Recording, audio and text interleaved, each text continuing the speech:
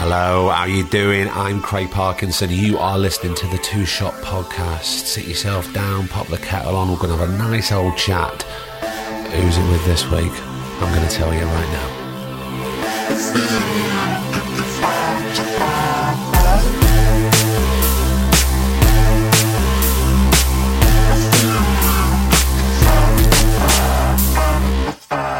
How the devil was your Easter? You have a good time? Too much of a good time? That's all right. Just let yourself off the hook for a bit. Pop your feet up, grab your brew, do whatever you need to do, because we're here. It's episode 37 of the Two Shot Podcast with Mr. Shane Attwooll.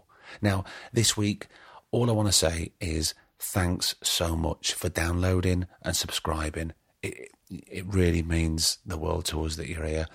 I'm not going to tell you about anything else. What I'm going to tell you about is Shane. This is his episode. It's a brilliant episode. We cover a lot. Now, you may have seen Shane recently, very recently actually, in Cleo Barnard's film Dark River, opposite Ruth Wilson. You may have seen him opposite Tom Hardy in the film Legend a couple of years back. You may have seen him in The Last Days of Judas Iscariot on stage, in King Lear, in Enron, in Death of a Salesman, in Shawshank Redemption, in the West End. He's a lovely bloke. He's a brilliant, brilliant soul. I'm thrilled he came on. And honestly, strap yourself in. We go to a lot of places, but let's start off in Wales. This is episode 37 of the Two Shot Podcast with Mr. Shane Attwooll. I'll see you at the end. Enjoy.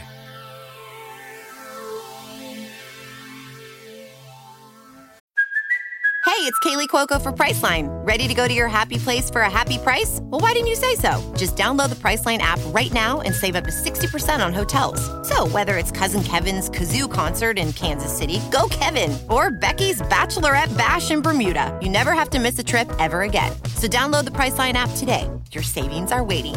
Go to your happy place for a happy price. Go to your happy price, Priceline. Does it feel strange? Well, being here? No, not really. It just feels a bit like when you've been arrested.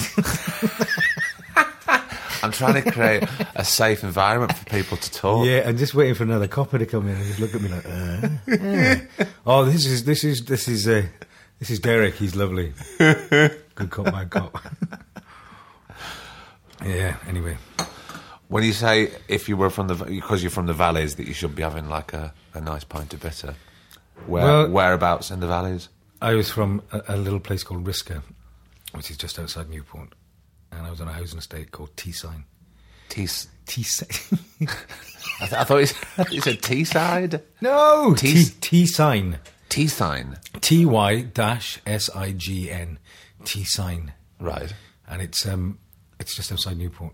But it's just into the valley. It's about 4.5 miles up from Newport. So just before it starts turning into bandit country. Right. It's that kind of middle ground. And, it was a housing estate that was built for Lamworth Steelworks. And when I was living there, nobody worked at Lamworth Steelworks. Nobody had a job. So it was just a big blot on the landscape, really. You know, I always remember the other side, we could see the beautiful mountains from our houses. But my dad used to say, but look at the shit they're looking at. So they used to look at us. Yeah. It was just this enormous, sprawling... what year was that? What were you... I was born in 1968, so I would have been, I was on that estate most of all my life, all my early life, until I was 14. And then we moved to a little bit down to the nicer houses. When you say nicer houses, well, it was sort of it was tough, you know. That tea sign was mental. I mean, it was like. In what respect? In that it was gorgeous. It was lovely. It had everything. Nobody had a job. Nobody seemed to have a job. So it just felt like everybody was at it. Everybody was fiddling. It had all the extremes. It had the laughter and the fun, but it also had that kind of abject poverty and that darkness. Real darkness, Craig. You know, proper sort of. You know, now if we look back at it, people had nothing at all. You know, it was almost like they were forgotten. And I was thinking about it this morning coming out on the train. It was a place that was just trapped within itself. We never went to Newport, never went to Cardiff, never went up the valleys. Just stayed in Risca. In that community. And it was big. You know, it was massive. But then when you coming back to what you said, or you asked about that further down, it was like the older Risca, which was when the mines were there and all. It wasn't the estate. And people down there were like, oh, I'm not going up there, man, up to the estate. They're savages. They're savages up there. So we moved down. Again, we had council house swap. So we went down and, my dad decided that he'd renovate the house. And so you, your dad, your mum... And my sister, Vicky. Sister, is she younger than you? Younger, 18 months younger. Right. Yeah. So not a huge amount of difference? No, not at all, really. But big enough to get on? What, with her? Yeah. No, never got on, really. Really? No, we were just two different characters. And she was treated differently within our family than I was. I was like this little blue-eyed boy, you know. And my sister, and to this day, you know, we're great friends now. I mean, she's so dear to me, but for 40 years, we weren't connected. For 40 years? Maybe, yeah, because we were treated so differently. She went through it, you know, and it resulted in the way her life ended up, you know, and she won't mind me saying, but it ended up with a lot of drugs and a lot of abuse and a lot of terrible things. So we never really connected. I shot off, you know, we'll get to the London thing in time, but we never really connected, you know. We were never treated the same by parents, by nans and all. Because family. Other members of your family sort of put you on a pedestal. They did a little bit. He became, you know, I was all dancing, all singing, you know, all a bit like, oh, Shane's doing this and Shane's doing that and Shane's doing this. And so, oh, look at Shane's doing that. And what do you think about Shane then? And my poor old sister's fucking, you know, stuck in the middle of it. Is that a firstborn thing, a male thing, or...? I don't know. I don't know. Maybe it's about getting out. Maybe people see the opportunities. So they see a little spark in someone and think, oh, we're going to, you know, maybe that's our way out. Yeah. Maybe there's a route for that, you know. Or there's our hope. There's our hope, yeah. I mean, I wouldn't try to be as arrogant as think I was a hope, but there was an element of something there. You know? I'm not, but I'm not saying that specific thing is, but I've heard stories of that before, where they put all that pressure on that child, whether it be the first or the last. Very rarely. Well, I never felt the pressure, though. I didn't feel that pressure. I kind of was doing what I did, but it's only now, you know, in the last 5-10 years, I really realise how difficult it was for my sister. Oh, you know, grandparents actually saying, you know, well, you're not really important, are you? She's only told me that, you know, recently, and it's just a dreadful thing, you know. Isn't it interesting that very, very young children or the elderly feel that they can say whatever the fuck they want? They can say exactly what they like. And the youngest always comes from a place of innocence, and the elderly comes from a place of knowing, or the assumption they do know. You know, you know what I mean. Yeah, I think you're absolutely right, and I think it's unforgivable, some of the things that, you know, was probably said to my sister over the years. I'm sure. And like I said, it resulted in her having a tumultuous kind of life, really. You know.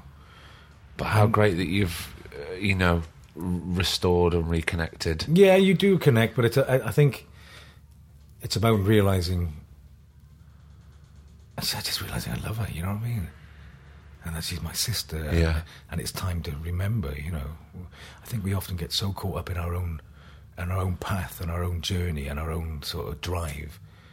You know, I think sometimes we have to sit back a little bit and just think, hang on a minute, you know, what about them, or what about her, or what about him, or what about the important stuff? What important fucking stuff, exactly.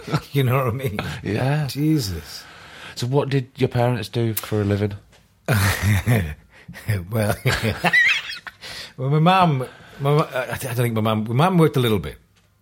What did she do? She was at Souflex, but there was a factory down the road, but I only remember one day, and that's when she took me on strike. But I think that's gone out of my mind. But then I know when I was 13 or 14, she was cleaning at the school, so she would go off and clean. But most of the time, she didn't really, I never knew that she had a job. Whereas my dad, on the other hand, he did everything. I mean, he he was a nonconformist, and he was an enemy of the law, Right. Without putting a label on him. He did a few things that a policeman didn't really like. Yeah. But he had this amazing ability he was a real dreamer. He would have been in the Merchant Navy, and he'd come back, and he'd been around the world, and he's like 22 now. He's come back. He went in the Merchant Navy before you were born? Yeah, well before I was born. So he was around when you were... Yeah, he was in Brooklyn, seeing Little Richard when he was 17, do you know what I mean? Really? He's from Wales, and suddenly he's out there. He was getting shot at in Argentina, and fucking, he told me this great story about they wouldn't let him into a club in South Africa, which we'll get to. This is why I'll get to this in a minute, but why he got in South Africa, he went to a club and they wouldn't let him have a tie, wouldn't let him in without a tie, so he got stripped naked, put his sock around his neck and dived through the skylight. What? And you go, I start to understand now. I'm starting to understand this. This is where it's coming from. Right. And he was that character, and then he'd go, right, Shane, I am going to be a fisherman. And you go, right, well, carp fishing away. No, I'm going to build a boat. I'm going to build a trawler. I'm going to build it in a garage. And he built a trawler in the garage on the side of a mountain. He didn't. Launched it in the canal, went to Portland, launched it, went for a cup of tea, came back, tide had got out, and it was hanging. But he stayed for 6 months, and he was always leaving us. My mum and dad, it was terrible. It was always leaving. But then the Pope was coming, and he would go, right, the Pope's coming. There's got to be some money made out of this. So I'll get a load of pictures, I'll frame them up, I'll go around the houses, and I'll sell pictures of the Pope. But it was like that non-stop. And he just had this thing about him which was mental.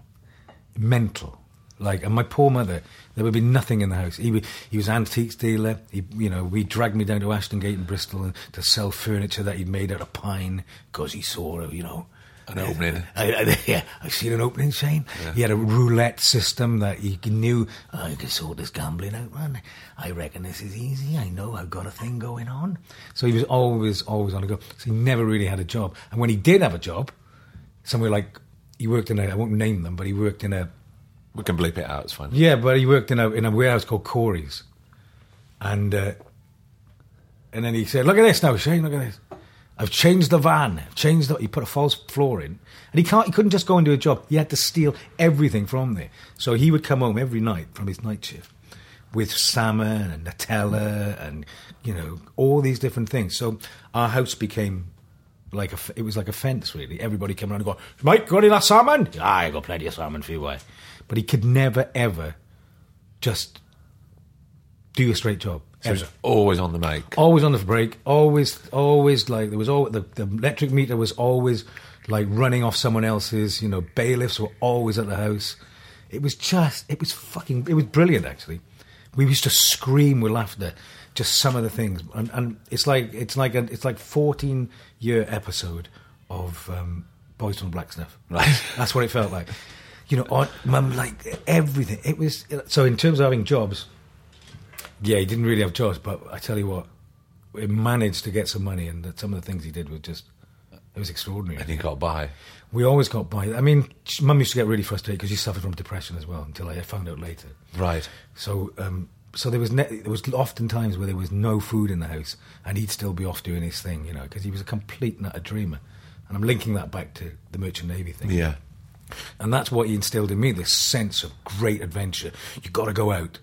Don't judge anybody. Don't judge, just get out there. There's this massive world. Yeah, he's living in a tiny community, and just embrace this fucking great big world, And that's, I mean, I'm thankful. There's lots of things I'm not thankful for him for. Yeah. But for that, it was a terrific thing. And did that cause a fractious relationship with your mum and dad? My mum and dad's relationship was the worst relationship you could ever have. There was a lot of violence. There was a lot of me with my mother and my sister sort of out in the street, not, being thrown out and stuff. Then there was moments of just absolute euphoric joy, just like the best times. But Christmas time was a terrible time because it was always the pressure of money, of nothing, and So my dad, I don't think he responded well to pressure. So it was a really, tumultuous sort of relationship, really. And it was mental. It was mental, Mad. So it really was the best of times and worst of times. Best of times and worst of times. But interestingly, looking back, there was a period between about probably 18 to 30 where I thought it was all brilliant. And it wasn't until later I realised, speaking more with my sister about her journey as well, that it was the ripple effect and what but it was, it wasn't just us. Everybody was like that. Every single person. All these families were going through shit. My dad wasn't a drinker, which was a bonus. That was such a bonus. But he didn't touch a drop ever? No, he was kind of very disciplined because he's a control freak. Well, I assume he was. So he never, ever did. So everything was methodical, Everything was methodical. There was always a plan to do stuff. I mean, one of the great... it's not a great story. My mum probably won't forgive me. But he had a terrible argument with my mother once. And he used to think things through. So when you have an argument with someone, you think, okay. He went outside late at night and called up to her. And when she looked down, he was digging her grave. Do you know what I mean? It was methodical. Everything was... It was about... It wasn't just... It was. You thought about the whole thing. Yeah, I mean, he obviously wasn't going to kill her. No, but Shane, that's really Do you know what dark, I mean? isn't it? Because the thing is, when you have that argument with your partner or whoever or someone that you love, you don't really think about what you're saying. All you want to say is the most hurtful thing in the world. That person, and for it to explode. Yeah. And there's no winners. There's never any fucking winners. It's always it's always so stupid. It's always over the smallest thing. We talked about yesterday, me and Rach, the same thing. I said that because you said something bad to me, and that's what we do. And I felt resentment for what you said, and I felt I had to get you back, or you told me to do this, and I was in control. But you don't pretend to dig. But you don't. Well, that's the thing, because that ceases to become an argument, doesn't it? If someone goes, all right, okay, give me a minute, let me really think about this, because that's not spur of the moment stuff. No, it's not. He's gone away there, and he's really thought about what would be the.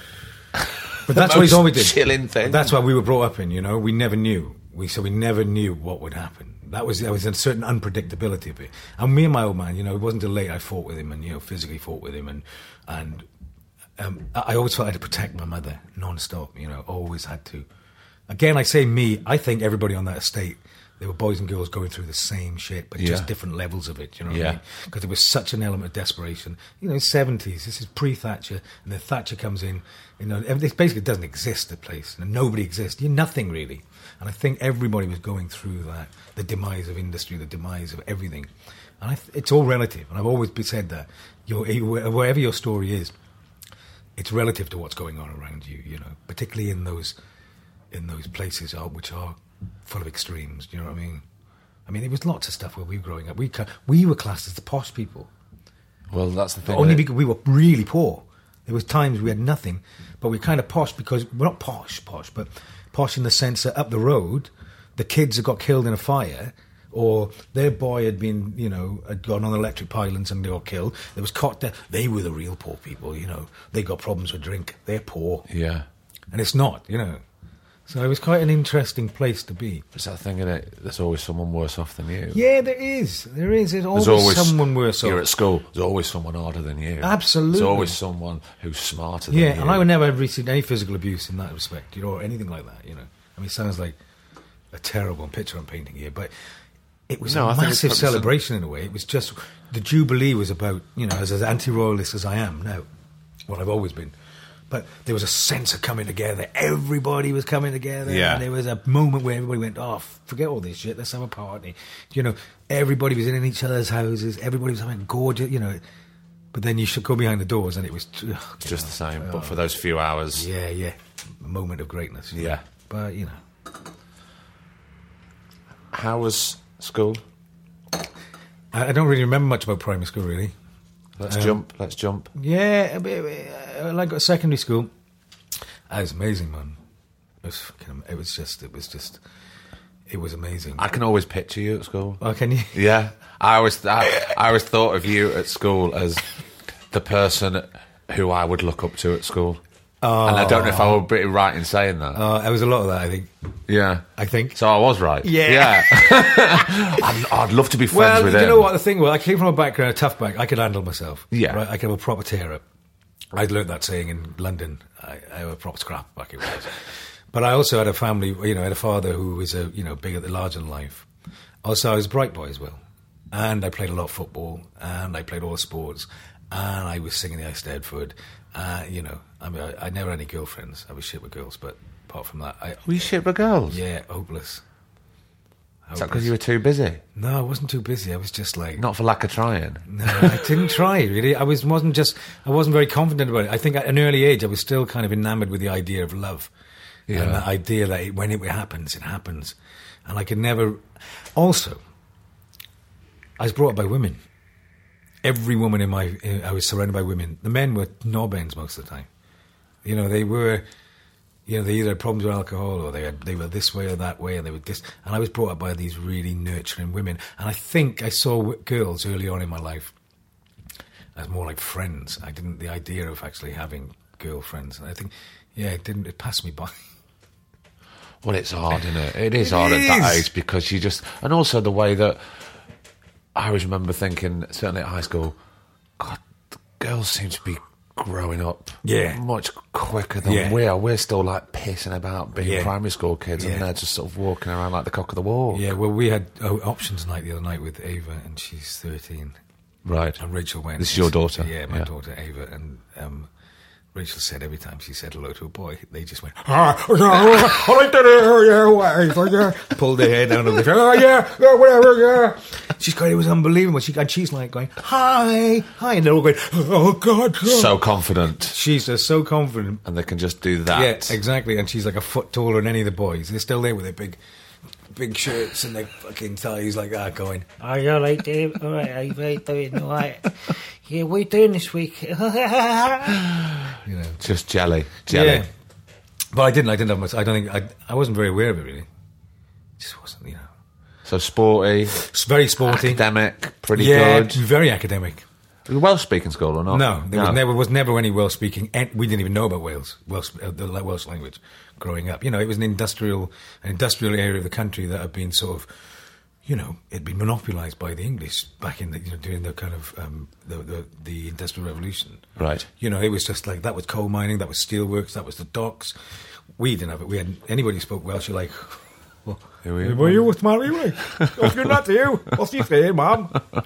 You know, I mean, my mother now, I think it's about 20 years ago, where they changed all the signs. My mother doesn't even know what street she lives in.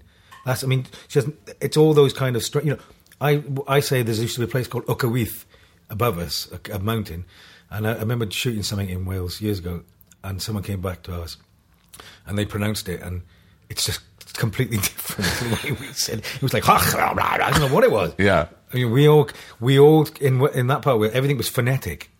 So, you know, you had no concept of language, or it wasn't part on the radar, you know, at all. And I don't think anybody really gave a shit, to tell you the truth. Do you know what I mean? Yeah. You know what I mean? And you don't speak Welsh now, do you? No, not at all. I left when I was much, you know, I left after school, you know, very early, so I was never part of that kind of that kind of big change, that big movement in schools in Wales. Right. I left well before that, but yeah. Was drama on your syllabus? Yeah, it was. Yeah. And how was that? I loved it. Did you? Oh, God, man, I loved it. And I used to tit around and just have fun, you know what I mean? It was like, you know, it's showing off, isn't it? And you felt and I could sing as well. And but I don't remember much about the actual drama. I then did music at school. Oh, did you? And that's when I started really getting into it. You know, I was doing shows with, you know, schools and school shows and stuff. And then a bloke, Bob Isaac, said, there's a place called Gwent Theatre, and I think they'd really like you, which was miles away up in Abergavenny. And it was Gwent Theatre, it was a TIE company, basically. What age were you now? I was 12. And right. He said, look, go for it. Go and see them. But it was like miles away, do you know what I mean? Yeah. Like an hour and a half, 2 hours to get there. On the train or the bus? No, on the bus. Right. I'd have to go to Newport, then Pontypridd. You know, it was really, really tough. But I went there, and my old man went, I'll take you every week. Really? He took me every week. And then he started, you know... Did he stick to his promise? He did stick to his promise, and then he kind of cast his web much bigger, and suddenly was, you know, things going on in Abergavenny that suited him really well. You know? Oh, okay. But I did, but I went from, you know... I went from doing impersonations in front of Bob Isaacs, the teacher, to doing Caucasian Chalk Circle, The Miser, you know... At such a young age? At such a young age. I was doing wow. Alcestis, you know, Euripides, Alcestis. And my mind went was blown. Yeah. And then it's that classic thing. I'm sure we've all had it. We see these heroes there. There was a guy, Gary Meredith, and Steve Badman, and they were running it, and they just became my gods. world. They smoked roll-ups and everything. I'm like, I am going to get a moustache. I want to be like him. Yeah. I want to be him. And there's this transformation starting to happen. And I thought, I'm going to be an actor. Because if I act, I am going to smoke roll-ups. And I did. It was amazing. And I was just taken in by them. And I had years of just doing it. And that then went into the school as well. So I was bringing that back to school. Yeah. And then I found out there was a woman called Anne Hewkins who said, we should give him singing lessons. And we couldn't afford singing lessons. Because they saw something in you. Yeah, right, they did, and it was lovely. that they wanted to hone. I think so, or they just gave me an opportunity, And so she gave me singing lessons in Killeen for nothing, and it was. I had about 3 or 4 of those, and then I was in choirs, and I was doing Fauré's Requiem Mass or The Messiah by Handel in fucking massive places, and I thought this is it, man. I'm having it, So it was a really quick thing. That school was amazing for that. Not many other people picked up on, did the drama. Lots of people did the music, and to this day, are musicians and run things and do things. But it was quite electric for I'd say 13 to 16. There was just so much going on. That's so incredible that it was so creative, and they saw that. Yeah, in the shittest place in the world. Yeah. And they did, and they put on shows, and they did things, and you'd go into the, they'd say, right, Shane, and my mum couldn't afford it. But they'd pay for me to go on a school, they'd say, let's go and see a Shakespeare at the National. And they put the money, they put a few quid in for my mum and stuff. It was so lovely. They took on board those kids, the kids who didn't have much. Really. It's such little stories like that of inspiration and hope that you go, just get things like that on the syllabus. Do you know what I mean? Just standard. Non-stop. Because you just don't know what is going to happen or what it's going to do. Yeah. If that can happen to 1 or 2 children, then you've done your job. Well, you know what? It was a school trip that was probably paid by the school for me, but to my mum, I went to see. Ironically, it's at the National now. I went to see. This is the National Theatre of Wales you're talking about? No, this is the National in London. Oh, really? I went to London. You got on a trip to London? I went to London to see Shakespeare by. I mean, it was extraordinary, and they really took me under their wing. And then you've got the new theatre in Cardiff, and I saw Amadeus with, and it, it's just, had it not been for that opportunity to go and see that stuff, or go and do these choir things with Gwent Choir, or go to Gwent Theatre. Had I stayed in that little town, or village, well, it's not village, it's a town really, it's massive really, but I don't think there would have been, I don't think I would have ever, got away from it really. But probably not. You need to, even if it is just going down the road to see somebody on stage, well, there's a possibility that that's what I could do. Well, I could actually do that, because they're doing it. Exactly. Well, I saw in Amadeus, I saw Sean Tudor Owen in it, playing Amadeus. Playing Mozart in there. And I did, 25 years later, I was doing Cyrano de Bergerac, and I said to him, you made me become an actor. And he was so, it's those amazing things, isn't it? We suddenly go, fucking hell, it did. It just all really comes around, though, doesn't it? It all comes around, and then we get into this little world, we all come here, and it all makes a difference. But I do think the big push is about from my old man. That sense of adventure, because I was ready to go, man. I was like... At a young age? I was off. I was ready to go, I wanted out. I knew there was something going to happen, If it meant just getting on a coach down the M4, I knew I had to go. And I kind of sat with it all the time. It always felt comfortable. I just felt like, I'm getting in trouble with the police, or I'm getting arrested, or this is happening. But I know at the end of it, I'm going to London. I know it's going to happen. That was always the path. Yeah, I knew I was going to London. I saw that advert with that bloke doing Sunday morning, I'm walking down with the music playing and the wooden floors and getting the white sheets. I went, I'm having that. Yeah. That's what I'm going to do. I just knew all the way, And of course, I didn't. You didn't? No. What happened? I went to America, saved all my money, and ran away to America. What? I know. Just rewind a minute. 17. Just rewind. So, right. Leave school at 16. No. No? I'm still in school. I've got a couple of O levels. Right. Did a bit of drama. Did a bit of, what you had to do. And then I had a paper round, I had a milk round. I had a milk round, a paper round. I used to get orders off builders for certain items that they needed, which I'd acquire from other builders who didn't know I was acquiring them. I made this money. Yeah. And my uncle, who'd studied at York University in classics, was living in Atlanta, Georgia. And that is where I'm going. I'm going to save this money up, and I am off, mate. How come the U-turn? Because it's very clear about London. It's very clear about London, but I'm not sure I wanted to be an actor. I just knew I'd get away, and I knew I had to find something because the world out there is amazing. Do you know what I mean? Yeah. And I did. 17. I ended up in. I flew. You saved up and you flew to Atlanta. I flew to Newark, and they said to me, "You've got to change here." Well, I didn't say it like that, but you've got to change here. I was like, "What do you want about? I'm in Newark, man. That's New York. I'm going to Atlanta." He went, "No, it's just just got to get another plane. You'll be fine." Yeah. So I went there, and I was a bricklayer in Atlanta. With my uncle. From 17 to... Well, no, because that was it. I was done. I was staying. I'd made my mind up. I was staying. That is it. When I got there, he was a tour manager. Well, did a bit of tour managing. So I ended up driving around, going to Alabama. Was this your mum's brother? No, my dad's brother. Your dad's brother? Yeah. Right. He's dead now, bless his soul. Right. But I just went, and that was it. All I was interested in was finding the world, just being excited by everything. Yeah. And when I think back about it, probably drama allowed me to, that was the excitement going on. So I ended up in Atlanta, and my uncle said, "No, you can't stay. Why? You can't stay. You've got to go home." After how long? 7 weeks. Right. He said, "No, that's it. You've got to go home." I said, "Well," go home. Go and do your A-levels. So that's what I did. I had to come back. But I was set. That was it. For me, that was it. I was off. I'd got out. And then suddenly I was brought back. It felt like, oh, fuck. Shit. How am I going to get out of this?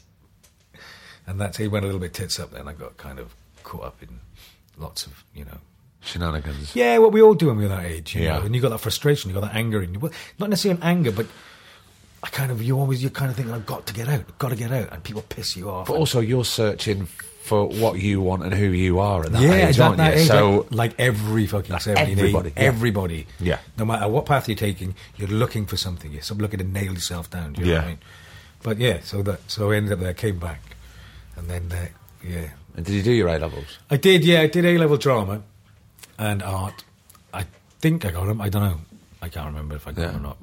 But then I had to go and they asked me if I would do this National Youth Theatre Wales thing.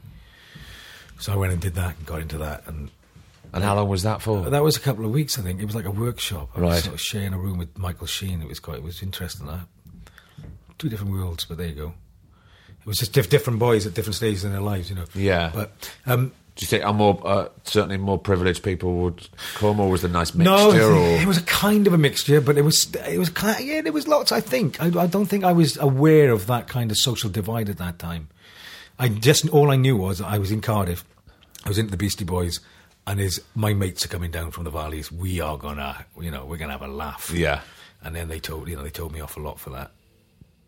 The people who run the National Youth Theatre. Yeah. But they also, on the other hand, they did say to me, I think there's potential here. You could go and do a bit of acting, You could. So they were quite encouraging. Yeah, there was one man in particular. Yeah, he was quite nice. He said, "Look, I think maybe you should look at drama school. Try and get a place in drama school." So I came back from that, which was fun. But it was a jolly, do you know what I mean? Yeah. You used it's it more of a jolly instead of a... Yeah, but you're 18, I can't Yeah. sit back and go, I'm going to take this seriously now. This is the beginning of my path, Because you were still unsure, I suppose, at this I was still point. unsure, and also I was still from that. I felt uncomfortable there as well because of my background. I felt. Do you think you were made? Well, do you think were you made to feel uncomfortable? No, because of that. No, So was that more on your shoulders? Yeah, I think it's always been my way. No, I think it's about me, and it was always about me. I just think it was a different world. It's always putting. I mean, I don't know. We had a.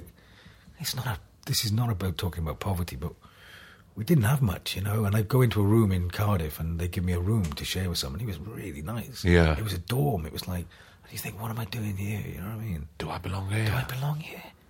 What's this about? And people they all know their lines, and there was a big sing-song they had to do at the beginning, and everybody's like so outrageous and good and confident. And some of them spoke a different language as well, because they did a Welsh play on that. And I was just like, right, I'm going to get pissed. I'm just going to get pissed with my mates, get my mates down, and And yeah, I think that's probably the first time I thought about it actually like that. I felt so uncomfortable. But I also felt like you could never let your guard down. Ever let your guard down. I don't know where this is going, but I think that stems from where you grew up about letting your guard down, doesn't it? It does. We were always protective. You know? Yeah. It was always protective. But we also had that thing instilled in us, which was instilled in me, which was always about you had to make a few quid. You just got to keep. You're always looking around. You know. So you think that comes from your dad as well? yeah, obviously? without doubt. Yeah, absolutely, without doubt. You know, whether it's legal or not, you still got to try and find a way. And I think that's just a social thing. You know, that's just my path. Yeah. But yeah, so it was good. It was good. It was a good experience. And it made me go, right, this is going to be my path out. So it made things clearer. Yeah, it made it clear. It went right. I'm gonna try and get in one of them drama schools down in London. So you started investigating the next step. Well, I kind of investigated. I think as you'll find out in a minute, I probably did. My investigations weren't brilliant. Go on. Well, I applied to a couple of drama schools, Bristol, Yeah. and Rose Bruford. Right. I went to the first audition, got through, and then on the second one, they said to me, "You're a bit young, so do the second part of this." And but we're not going to bring. We're not. Maybe come back in a few years. So what age were you now? I'm now just 17 and a half, I think. Right, Something okay, 17, yeah. Nearly come out to 18. Yeah. And then I went to, and then on Rose Bruford, I applied for Rose Bruford, and I was like, I wanted to be a classical actor. I wanted to be like proper classical. And it, I ticked the wrong box. I ticked it for the theatre and education course. You didn't? I did. And I didn't get in. And then I got a phone call saying somebody had run off with their grant, and there was an available place. And Kate Hardy's mum rang me and said, "Do you want to come and do it?" And I went, "Yeah." And I got there, and I thought it was going to be like cravats, and sword fighting, and like lots of girls with like long hair and that. And I got to this place in Deptford, and it was like Greenham Common. It was amazing, but I thought, I fucked up. But there's no way I'm going back. I had nowhere to live. My dad really did. He gave me 200 quid in my hand. He said, "Right, go." So I got on a coach, went there. I got there, and I said to them when I got to the drama school, "I haven't got anywhere to live." So they said, "Oh, see if you can sleep on a sofa with somebody."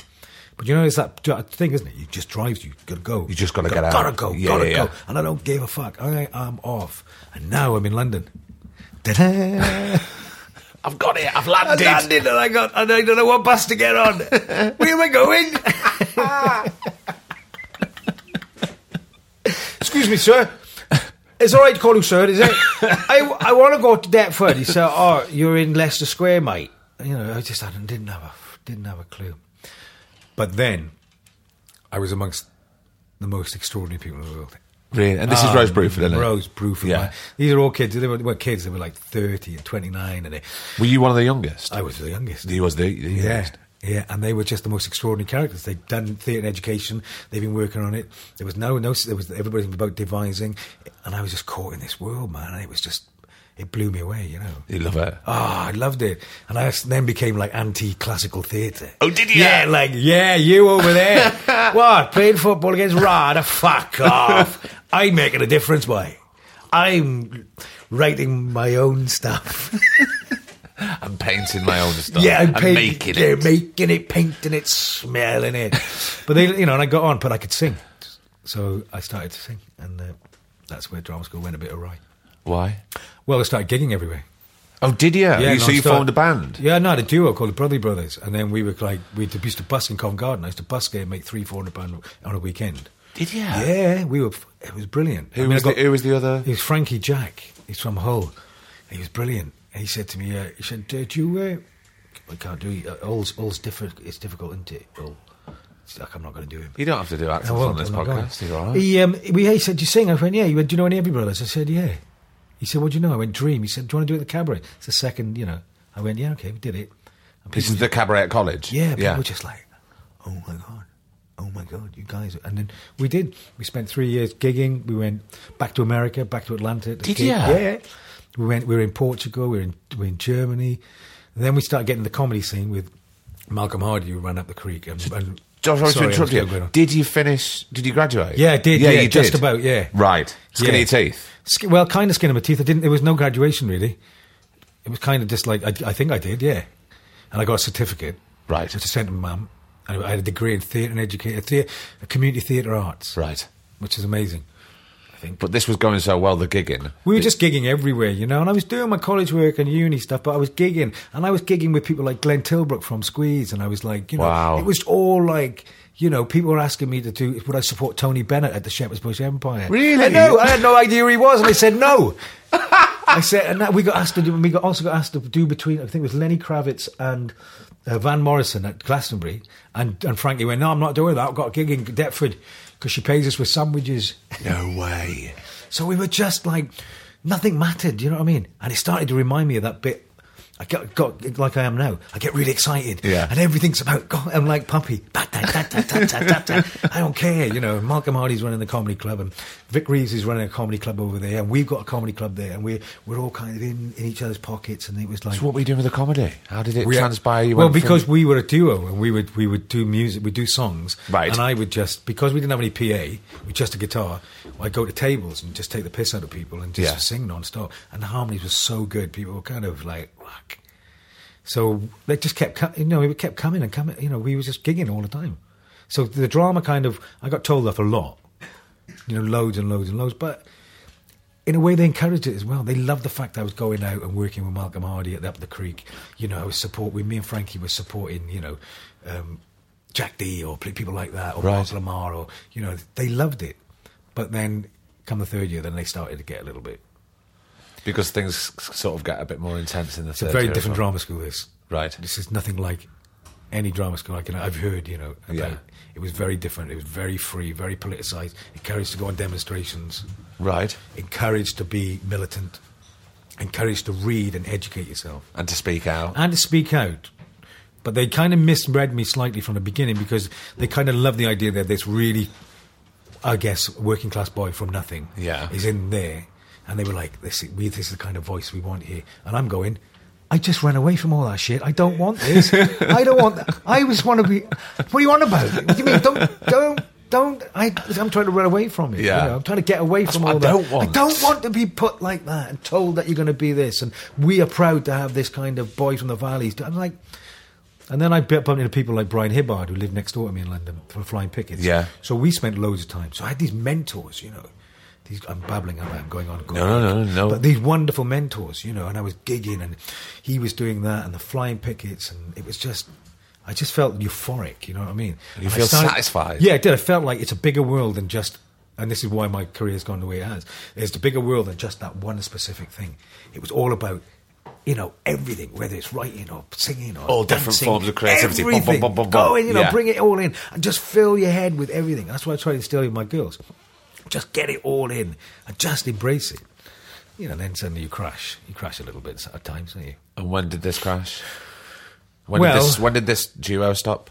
Well, that kind of dribbled on for a wee while after college. Yeah. We were doing, we did loads of stuff. But then I kind of, we never had a graduation. No agents came or anything like that. It was a Friday, this term finished, and that was it. Off you went. See ya. No, there was there was none of this kind of like, Look. agents in, or right Yeah. to I didn't even know what a fucking agent was. I had no idea. I was just a bit like, right, let's get out into the world, And that's kind of where I So what did you do? became a primary school teacher. Well, no, that came later. I got caught. Well, I'll describe it. I came out of college. One of the women, Kate Versey, said, "Do you want to come up to Leeds and do a pantomime?" But it's an anarchic pantomime at Leeds City Variety. So I went up there and got in trouble there a bit. And Why did you get in trouble? well, I got arrested. Well, they tried to arrest me because. What for? Can I say names? You can say names because we can always beep it out. It's All fine. right. Well, the thing is, I was really funny, as a kid. I think I was. I think I was going really well. Yeah. And I was getting all the gags, and I really hated me for it. Right. And then got the police in to say that I'd mugged him in a car park in Leeds. What? I know. I'm 20, man. I'm 21. And I'm going, what are you on about? And he said, yeah. And he said, well, did you not recognise him? And he went, no, he had his hood up. And he said, how do you recognise him? I recognise his laugh, apparently. That's what the policeman told me. The laughing mugger. Yeah, so things started to tick into my head that it's not all people will shit on you, man. People will kind of look at you, even in the business, dancing around in tights and a tutu on stage getting laughs. People don't really like it, Yeah. I probably should take name out, actually. It's all right, we can beep his out. Yeah. Don't say it again. We'll have Fuck him. 3 beeps. Yeah. So I went up there, did that, and I came back, and then I kind of got caught up in. Well, you probably know this, Craig. I'm no doubt spoken to you about it, but then I got caught up with a few. I was a singer, right? I was singing in all these places, and I kind of became the Frank Sinatra of Greenwich, in that certain men who had done a robbery many years before, which involved a lot of gold. Yeah. Kind of went, "Come here, boy," and I was with them. It took you under his wing. 2 years, under the wing. Yeah. Yeah. And I became a little bit of a chap, which was interesting. Were you a gangster's mole? I was a kind of a gangster's mole, yeah, a little bit like. I had my teeth done and my breasts enlarged. And anyway, I did that. So and then I met my wife, my first wife, and she said, "Look, you got to stop all this shit." Yeah. And it was brilliant. She got me out of it. And then I went and did some primary education with her. Where it's still in London? Yeah, in Manorfield Primary School in the East End. I loved it. I loved it. I was suddenly there, and they want me to direct a play, So I did The Wizard of Oz. How young were the kids? The kids were between the age of 7 and 11. Right. But I kind of had that thing. I'd been to theatre, I'd been in a show. I'd done a professional show. So I wanted everybody to be part of it. So there was front of house, there was people in the show, there was a choir, I got all my musician friends in, they all came in and started playing and, did all the piano. And I really buzzed off it. But then I kind of started longing for, to perform, really. Did you? Yeah. So what did you do about it? I went to an open audition at the Royal Opera House and got a part in Porgy and Bess. As an opera singer? No, I wasn't an opera singer. I was the white cop. I think it was 2 of us. And suddenly, I'm in the Royal Opera House, going to myself, how the fuck did you get here? Because I did some improv and they loved it. And then, I did that. And then they said, oh yes, Ryan, we're thinking of doing the film of it. Would you be interested? And I'm like, it was one of those. It was one of those moments. Proper pinch yourself moment. Yeah. And then I fucked off and went around the world for a bit. Right. Just got to put the brakes on. Yeah. Why did you fuck everything off and go around the world? Well, because Marion, my first wife, maybe have to beat her out as well. She said, look, you either choose between the gentlemen that have had that past of the gold. Yeah. Or why don't you, well, look, we go away. Let's go. And we went away. So we did. It was it was the best thing that could have happened to me because I was getting really deep into that. Right. Yeah. So she took me away from it. She kind of saved me in a way. Saved me, I don't know, maybe they're all inside now. But right. Yeah. Were you just travelling around the world as a couple? Yeah, just a couple, just going. Were you jobbing out there? No job whatsoever. She had a flat in London that she rented out. Right, okay. So there was a few quid. So the income was coming in. Yeah, there was from that. And we just went off and did, we just had fun, How old are you now? I'm now 23. Right. I'm 23, God, so that's a lot you've packed in. Yeah, loads now. In those small amount of years. Yeah, that's all coming in now. Yeah, 23, 24. And then it came back and drifted around for a bit and then landed some job in the West End. Which was so the acting came back? Yeah, I just kind of bumped. You weren't doing anything when you were going around the world? No, nothing at all. No, I just, just having the ball, having the loveliest time in the world, We didn't have any money. It was really sort of the most... again, I'm pinching myself all the time going, I can't believe I'm here. I cannot believe that I am here. I'm in this part of the world. How have I got here, And then I got this job in the West End and I did it. And then it started, I thought, maybe there's an opportunity here. Maybe I should start to try and do this, I don't want to say... At this point, did you take it seriously? Because I don't mean that. But did you think about, no, I'm going to put all my heart and soul into this, and this is going to be my career now? Or were you still on the fence? I didn't know what I wanted, Right. I had no idea. I hadn't really had that thing hadn't happened. That I thought, I could get up here. I had my band when I auditioned for this thing. It was the Buddy Holly story, Right. And I just turned up and with my band. With the band? On stage with the audition, and they went to me like, I got to do about 12 songs, I think. It was just we did. It was like Really? they were laughing their heads off. They go, what else do you do? And they said, offered me the job, and they went, listen, we'll have you, but they're not coming. Which was like, it's good. And everything was a joke, you know what I mean? Everything was I couldn't believe it. And then I'd suddenly be at the Victoria Palace looking at it going, what am I doing here? Yeah. I sound like I'm kind of fearful of it all, really. But I just never understood how I could have managed to got there, Did you feel accepted, though? Did you feel, even though you were going... I didn't there because I suddenly, I'd been this heavily politicised through college by people, and I'd been with all these people that were kind of big, all the people I'd met through gigging and that, all heavy left-wing politics, everything was great, is how I felt. And as soon as I went to the West End, people were reading The Sun, and I couldn't get my head around it. I kind of felt a bit like a round peg in a square hole. Yeah. I never felt comfortable there.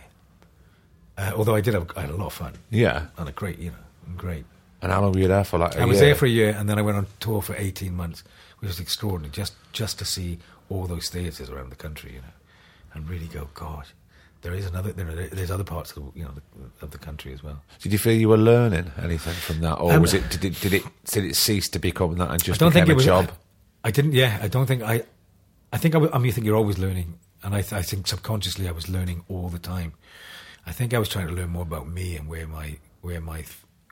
and there was a very important time for my life at that point, is that during that run, my father went to prison for double murder. So the whole thing, I now had this thing about acting. Is acting what's it all about? Yeah. Or do I got this other thing, massive thing going on, and just trying to balance the two out. That's where it came unstuck really for me. I couldn't. Why am I going to take that seriously when this is really serious? Well, this is real life. But yet, I also need that in order to counter that. Do you know what I mean? So there was this trying to find this balance, and I think I spent the last 25 years trying to find that balance, really. And then when you realise I've had a child by now as well, my first child. And then suddenly you're trying to care for your parents or care for your mother and protect your sister or any of that family. And then you're also trying to... want to be acting because that takes me away from that, and you're kind of left quite lonely. I think you're kind of left in the middle of it all, going, "What am I going to do?" And all you really want is someone just to put their arm around you and go, "It's going to be all right." You'll work itself out. I think that's what I was subconsciously looking for at that period of time. Did you feel you were... I mean, that is such a big thing. I know we've kind of skirted over it. I don't really want to go deep into it because it's beyond personal. Yeah. But it's not a problem for me. No. But I think we've said... I was going to ask, how did that really affect you when you're away and this has happened and you can't be there to protect those people or to become the man that they probably need. I had one in their counselling life. session, you see, and that was the only one I ever had about it, and that was basically said it's very rare where the child has to be the parent, and you've been the parent to your parents for a long time now, even before this happened, in a sense, Did you realise you had? I didn't realise until then, and I realised, that even when, and my mum still cries about it a little bit, but even when she was... my old man beat her and stuff like that, and we would be out in the streets together, she just always felt safe with me. So maybe that was a kind of maybe I got all this going on now, I'm just like 20, I'm 27 years old now, I think, and it's all like, fucking hell, do you know what I mean? And I'm trying my best because I'm trying to rise above it, and I'm trying to find my path. Yeah. But then I'm being dragged by that, but then I don't want it to be a negative. I have to be there for them. And on the other hand, you need your positive to help. You need that positive. And it doesn't help that my first wife's father was a chief superintendent. Oh, you're kidding me. No, and my marriage was hysterical. They went occupation of fathers, and I didn't know what to say. I just went, I went to her, can I tell him he's a murderer? Or not a murderer, but, he's been convicted of murder. Yeah. And they were like, well, no, maybe there's something else you can say. I went, oh. So I had to write down, he's a taxi, he had a taxi rank anyway. But he was a taxi driver. So everything was a bit of a mash, Craig, do you know what I mean? I didn't know if I was coming or going. Yeah. I had no idea what was going on, man. Let alone working out what kind of actor you want to be. Or that's fuck like that. I've got no time so for that, by mate. the side. I'm up there being the big bopper singing Chantilly Lace every night. I'll crack on with that and do it. You know, I mean, only once in Ireland where it was during the trial that I lost it on stage because I had a lot of interaction, and I swore that time I will never ever allow that world to come into that world. Yeah. I won't even try. I won't even even if you're doing Biff in Death of a Salesman, I'm not going to take from that experience and that shame and put it into that. I had to separate them right down the middle, you know. It was dreadful to feel like I was quite insultive to somebody in the audience. You insulted somebody? Yeah, because I had that banter anyway going on with that character, but I was wrong, you know. And it was during the trial, it came out. And fair play to him, the company manager said, don't bring that into our work. Don't bring it into theatre. People come to the theatre not for you to fucking, you know, bombard them with something that's going on with you, which I thought was harsh, but ultimately I see his point completely. Yeah. You know, so from that day I've never ever... And that isn't healthy for you as a person. No, it's not. That exists there, and that exists there, you know. There is no crossover. No. And it can't be because it's destructive. Yeah. Yeah. Wow. Yeah. You finished the tour. Oh, I finished the tour, yeah. And that's done and dusted, and then I split with my wife. You know, there's a lot of that. You know, all the reasons that we have and stuff. That's perfect. We don't need to go into that. But I had a daughter. I had a 2-year-old daughter. Yeah. And I'm back now thinking I've got to make money. You've got to provide. I've got to provide. And there's one thing I will never do, and that I said I will never miss a payment, and I will always be there on time for every time. I did it for 18 years, and I mean I don't expect to get a medal for it, but it was so important to me that I did it. So it influenced what work I took, what I didn't take, you know. And then, you know, a few years. Just after I split, I met my Rachel. Which is obviously your beautiful current wife. Yeah, my current wife. And she sorted it all out, really. She just was there. She was that arm that was around me and that... Yeah. She was. She was the... Yeah, she was there for me, you know. When things are good, they're really good, aren't they? Oh, of course they are. And everybody's supportive of what's going on. Yeah. And how do you cope with the lack of control that we have and when things are dark? Because you've never struck me as somebody who is going to sit there and wait for that phone to ring. Never have. I gig all the time, as you know. As you do, yeah. Got a gig, I write, I do stuff, I'm always on the move. I do, you know, if someone wants a house clearance done, I'll do it. If, you know, I've done jobs where I've been in the West End and I've painted someone's house in the afternoon because I've got to keep going, you know. And sometimes I crash, as we all do. Yeah. But I won't dwell on it, you know. And I think it's this armour that you put around yourself as well, because I'm not going to let anybody hurt me, you know. I'm not going to let anything drag me down. You know, I'm going to be the best that I can and remain positive and spread a bit of love, really. You know what I mean? You know that feeling? It's like I can sit there, you know, you can sit there when some casting director has sent an email to you, to your agent and said, he came in and he didn't learn the lines for that. And you go, actually, I did try to learn them, but I gave it all. I refused for that to drag me down, that kind of thing. And maybe at that specific moment in that audition, yeah, I was nervous, or there was something going on in my personal life that you don't know. But I genuinely gave it. But I try my hardest, yeah. Always. I'd never ever shirk from it. And we were always brought up like that. You're always going to give your best, you know. Occasionally, I've fucked up, as we all have, you know. Occasionally, you get upset by stuff and you think bollocks to this. But even, you know, even when I'm on set or in any show, everything is so intense for me. I have to. It's not an intensity that is destructive or that's pressurized, but it's for me, you know. Because unless I give it, then what's the point? You know? Yeah. What's the point of it, you know? If it's not going to be the best that you can possibly give as an actor. And I don't make the right choices. We don't make the right choices. Well, who does? I know, do you know what I mean? Sometimes they're good, sometimes they're bad. Sometimes they're fucking brilliant, sometimes they're shocking, man. Yeah. But sometimes they're out of your control. They're out of your control, like you said, you know, it does. But I've always tried not to dwell on that kind of world, you know. You know, it reminds me, you know, I didn't find this out until a couple of years ago. And I'm only saying it because I'm feeling quite slightly embarrassed about saying it. It's not a massive thing, but they asked me to sing at school once, and my mum told me the other day that a couple of years ago, that I said to them, "You'll sing at this golf club, but you need to buy him some shoes because they've got holes in them. Now, you can latch onto that and say, that's the way it was, and we were poor and all that. But I'm not going to allow that to happen, I don't know if I'm coming across as a bit of a prick here, but no, absolutely not. I'm determined not to allow where I came from, who I'm about, to inform who I am as the man, as the person. That you are today. As I am today. Yeah. And all I want to do today is spread positivity and, in every aspect of my life. But if you don't do that, then you're going to be dragged down with everybody else. Mate, you're going to be dragged down in that gutter and pulled down, you know. Doing this, what we do is, look, there's loads of hard jobs. Well, I'm not in the NHS, but I'm just talking specifically about what we do. My wife is. Yes, she is. But it is hard, emotionally. Yeah.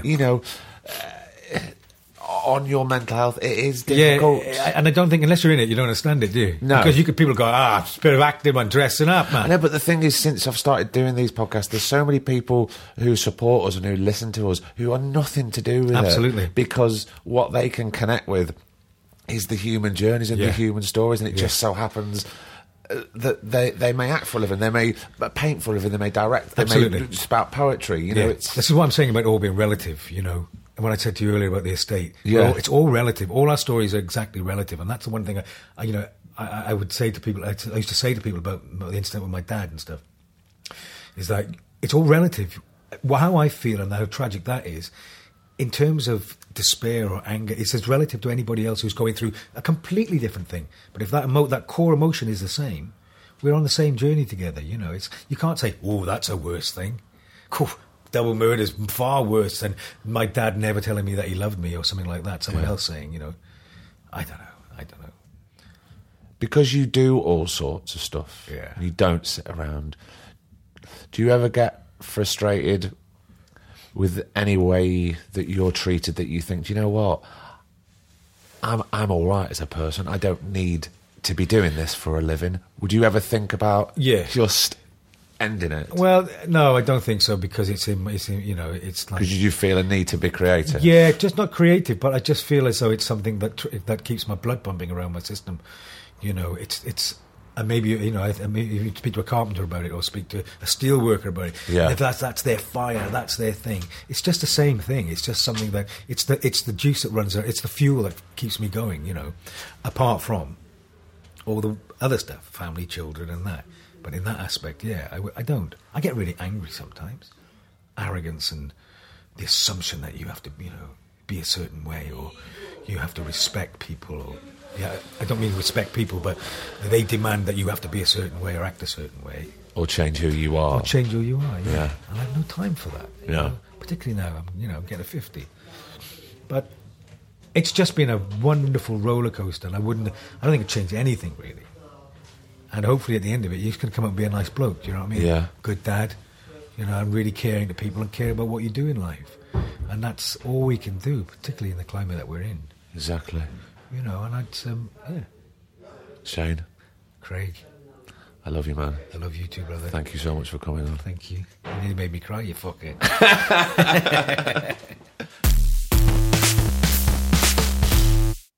And another episode is done. When we finished recorded Shane's episode, it was the last one of a very heavy 2 days of recording. And I was going home on the train, and I got some delays and things like that. They weren't bothering me. I was totally fine. And all of a sudden, I got quite emotional, and I didn't know what was going on. I started crying, and I didn't know why I started crying. And I worked out that I've got 6 or 7 people's stories still in my brain, just sort of whirling around like a bloody washing machine. I didn't know what to do. So what I'm still learning doing these podcasts is how to switch off from people's stories and disconnect. As an actor, I can do that very easily, but as a podcaster, it's a whole different story. So any help out there, then email twoshoppod@gmail.com. Help me out. But what a brilliant episode And I can't thank Shane enough. And as I said before, I've known Shane for a fair few years, but to sit down with him one-on-one and turn the spotlight all on him was something we've never done. I love him to bits. He is like a beautiful big Welsh brother to me, and I can't thank him enough for coming on, and I can't thank you enough for downloading and subscribing and listening. Myself and producer Griff are thrilled. Well, I've not much more to say. You know about the tickets for Bath Festival with Charlie and Daisy May Cooper from This Country. You know that. bathfestivals.org. You know about Dave Haslam. You know about Paddy Considine. It's Dice FM. Go get your tickets if you can. I don't know, it might have sold out. Kendall Collins certainly sold out. So that's it. That's all I have to say. And until next week, I've been Craig Parkinson. He's been producer Griff. And this has been the Two Shot Podcast. Take care. Stay safe. Be kind. I'll see you next week. All right. Bye. The Two Shot Podcast is presented by me, Craig Parkinson, recorded and produced by Thomas Griffin for Splicing Block. Our brilliant music is courtesy of Then Thickens. Cheers.